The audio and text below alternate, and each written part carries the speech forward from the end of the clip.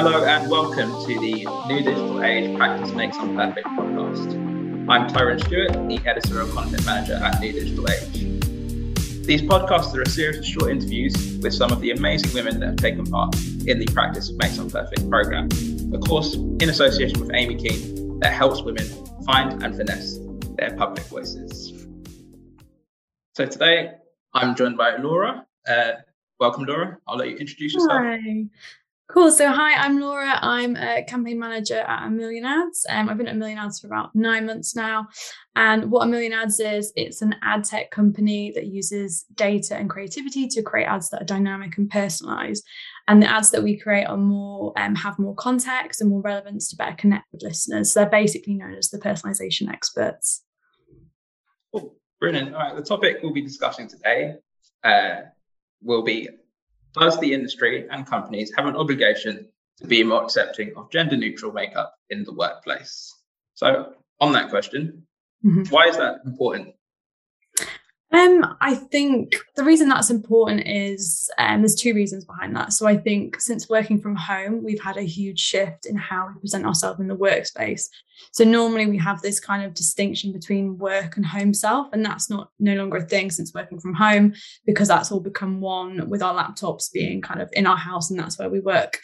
And that's kind of actually changed how we also interact with each other. So we've kind of connected with each other on a much more deeper level, because we've kind of seen into quite a vulnerable point of people's life within lockdown. And we've met each other's kids, we've met each other's dogs, we know what each other's doorbells sound like. Like, it's a very kind of odd situation. And from that, we have no more distinction between home and work self. We just have this one self. And now that we're going to start going back into the office, this is going to kind of continue. And we can already see this through trends with actually 28% of Britons want to ditch traditional dress codes and want to opt for a more integrated dress code within work, between work and home. So we're already seeing this in the way we kind of dress. So from that, I guess, if normally in your home life, you would be someone who would wear gender neutral makeup, or you're a man that would wear makeup, I feel like we're going to see more trends of that in the workspace as a result of working from home, and companies need to be prepared for that. Now, my second reason behind why more gender neutral makeup is going to be apparent within the workspace is actually the rise of the male beauty industry. So a lot of brands are actually showing both genders in their adverts and makeup. It started with Fenty Beauty, which is Rihanna's brand, where she had both male and female kind of models. She had, I think, A$AP Rocky and Lil Nas. So brands are also adhering to this too. And there's a lot more male makeup brands in the industry. So we've got the likes of Boy de Chanel, which is actually Chanel's own male makeup brand, which launched, I think, this year. And then you've also got Tom Ford launching their own male makeup brand. You've got the likes of Warpaint and Shake Up. And actually, this industry is set to hit around 166 billion by 2022. So it's increasing by a huge amount. And then not only this, you've also got the more gender neutral makeup. So the likes of Jekka makeup, which is for people who are transitioning, and Fluid and Venus. There's a lot more different brands within the industry. So I think, and actually a lot more men are looking to wear makeup. So I think 1/3 of young people actually say they would wear makeup, and 30% of men aged 30 to 40 are actually open to the option of wearing makeup. So I think that's why companies need to kind of be prepared and more accepting of this gender neutral, and also men wearing makeup in the workspace. Okay, so what is all makeup gender neutral? Like, realistically, anybody can wear any makeup. They're free to do that, you know? Yeah. Absolutely. I think anyone can wear makeup, but it's how it's branded, I guess, is the difference, the for her and for him, which I think in this day and age isn't as much of a thing anymore. But I guess, yeah, if anyone can wear makeup, there's no stopping them. But I think social norms are maybe the area that's kind of preventing men and from going out and actually buying makeup as well. Do you think, so you mentioned some male celebrities there, do you think it's a case of these, like, celebrity culture being more open? Men, if you're on TV, all men on TV wear makeup. That's what you have to do. You have to go into the makeup room before you appear on TV. Do you think it's a case of the entertainment industry and the males in the entertainment industry being more open about the fact of that, yeah, we wear makeup? I think that, and I think the rise of the influencers, that we're obviously in a generation where influencers have such an impact on our purchase intent and what we purchase, and the rise of the male makeup influencers, the likes of James Charles, Bretman Rock, Jeffree Star, and they have all around like 4 to 6 million followers, which is a huge amount. So they have a huge following account, and actually 70% of teens trust influencers more than they do celebrities. And I think 40% of people who have purchased something online has been as a result of seeing it on Twitter, Instagram, and YouTube. So all these channels that they use. So I think it's not only celebrities, but it's definitely the male influencer industry that is kind of speargating that increase in the male beauty industry and gender neutral makeup for definite. Then extending that out a little bit, how does the industry and the companies within the industry become as accepting as the entertainment industry is when it comes to makeup? I think it definitely needs to be a conversation that's talked about more. I think I know dress codes are a little bit more, people kind of wear what they want more in work, but I think there's never a defined thing of men can wear makeup. And I think that's something that companies maybe need to think about a bit more. I was actually reading about a guy and he wore makeup to work, and he'd worn it his kind of, I think, most of his career, and then management changed and they actually said you can't wear makeup to work, and he said but there's no rule saying I can't wear makeup, but they were telling him. So I think there needs to be more defined codes of conduct around makeup. I think that could be one way companies could look to get more people wearing it. And I also think just educating people more. And the interesting thing about makeup, it's kind of society's made it a very feminine construct. So actually breaking down that element and making it, because I think gender roles in society now are kind of becoming less of a thing because of the Generation Zs, and they're a lot more gender neutral in their views. And they actually 35% of Generation Zs know someone who is gender fluid, compared to, I think, 25% of millennials and 16% of Generation Xs. So we can see this huge increase in the people who are gender fluid and gender neutral, and that next generation of workers that are coming into play. So I think that's the other thing companies need to think about: who's going to be working for them next, and what are the social norms around those people going to be in today's society. I'm going to play the devil's advocate a little bit here, because I do fully agree with you. To like cover up like acne and stuff, I did actually used to like wear like concealer and stuff. So I'm very open to that world. But playing devil's advocate, would companies say that, okay, if we start letting everyone wear whatever makeup they like, then eventually, people are going to start coming in tracksuits and pajamas. So you mentioned that cross section between work life and home life. So do you think that will be something that companies use to push back against this kind of idea? I think because we've had lockdown and we've kind of, I think a lot of times someone will wear like a nice shirt and maybe trackies on the bottom. But I think we've also seen each other on a very different level. I don't think professionalism in terms of how you dress is as much of a thing. And I think wearing trackies to work is actually, it's quite a stylish thing in like, you can buy expensive tracky bottoms and wear them to nice dinners now. So I think actually style has completely changed in terms of what is work appropriate.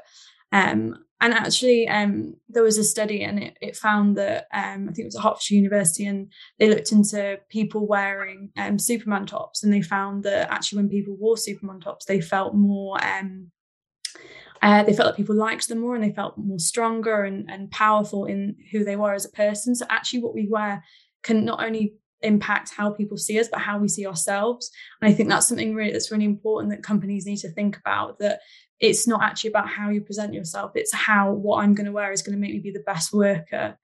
So I think that's maybe like the changing view that companies will have post-lockdown now. It gives me an excuse, that bit of research, to wear my Batman onesie into the office. Yeah, exactly. All right. Based on your experiences, also, I'm not calling out any companies or anything like that, but have you seen examples of companies that aren't accepting of this? Or based on the past 18 months, do you think just in general people are going to become more accepting? I think, to be honest, I think it's not as much a talked about topic. I think there's definitely conversations about men wearing dresses, and there's actually a guy in Germany and he wears dresses and heels to work and no one bats an eyelid. But I don't think there's as much of a conversation around makeup. And I think post-lockdown is definitely going to push those conversations a bit more. I think also the changes of gender roles in society, and kind of how we're not adhering to the usual norms of what it means to be a manly man, and actually men taking on more feminine ideals and combating these issues around toxic masculine culture. And I think that's also something companies need to look into, is could makeup almost help to alleviate more toxic masculinity within companies and to bring femininity into masculine culture as well? All right, so what do you think that companies need to do? What first steps should they be taking to be more accepting? I think definitely having more conversations around makeup. I think educating people that makeup isn't something that only girls can do. And that would be kind of saying, so maybe for event space, having guys come in and show people how to do makeup. And because I think sometimes it's a case of men don't actually know how to do the makeup themselves. And obviously there's lots of tutorials online, but I think actually having some one-on-one experience and opening men up to that exposure could be one option. I think also some companies get like sample sales or sample products from cosmetic brands. So making sure that they aren't really just open to the girls in the office, they're open to the guys in the office too. And I also think combating toxic masculine culture within companies is really important as well. And kind of showing that men don't need to be masculine, in order, that's the only type of man they can be, that they can be more feminine, and having more conversations around that, and actually having codes of conduct around that a little bit more, and call out culture. So maybe even educating people on how to call out someone, because I think it's quite daunting going one-on-one with someone, you don't know if it's going to get heated. So also educating people on that. And I think by reducing toxic masculine culture, it will allow men to feel like they can wear makeup more in the office. Okay, if, say, a company said, I'm not going to say any names of examples or anything like that. If a company said, right, we're not going to allow this, because people talk about wokeness and cancel culture and all that stuff. Mm-hmm. Do you think that in this day and age, a company would only agree to this kind of thing out of fear of being cancelled? I think cancel culture is obviously a big thing, but actually the UK government say that men and women can actually be asked to dress differently. But if a standard is in place on one sex, it has to also actually be an equivalent standard on the other sex.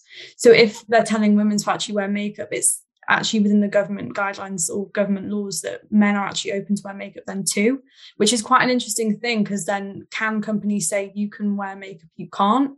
Because is that not inherently sexism if we're saying only women can wear makeup? And actually, I think there was a case with a policeman, and he wanted to wear, I think they said you can't wear your hair in a ponytail, and he wore his hair in a bun. And they were like, you're not allowed to do that. And he said, but the women are wearing it. And he actually took them to court and won that case. So there is definitely government steps into that, not just kind of the cancel culture, people not wanting to work for that company. So there is actually also more of a legal side to it as well. Yeah, I think it's very similar to like the school uniform debate. About I feel like we've moved past that. We're not at school. We're not told how long our skirt can be. We've moved past that in society, and I think companies aren't like that, but I think there's just a bit more of give that they can definitely give into how people dress, and more openness into that for definite. All right, I could talk about this topic all day. This is a short podcast. As a final question, where would you like things to head? What would be the ideal if we were to speak again in a year's time? Mm-hmm. Where would you like things to be in terms of that acceptance? I think definitely it just becoming a norm, like it not being, if some guy's wearing a makeup, it being a big thing, and you're kind of like, whoa, he's wearing makeup. And it kind of almost being like, if he is wearing makeup, you think it looks good, complimenting him, not mocking a guy for wearing makeup, actually seeing it as quite a proud act and good for him on showing his more feminine side. I hate to say feminine side because it shouldn't be a feminine thing, but that's unfortunately what society has brought on what makeup is. But yeah, just more acceptance and more people, it not kind of being such a shock when a guy wears makeup, it just being the norm, basically. Brilliant. Thank you for joining me today. And thank you for your time. And thank you everyone for listening. Yeah.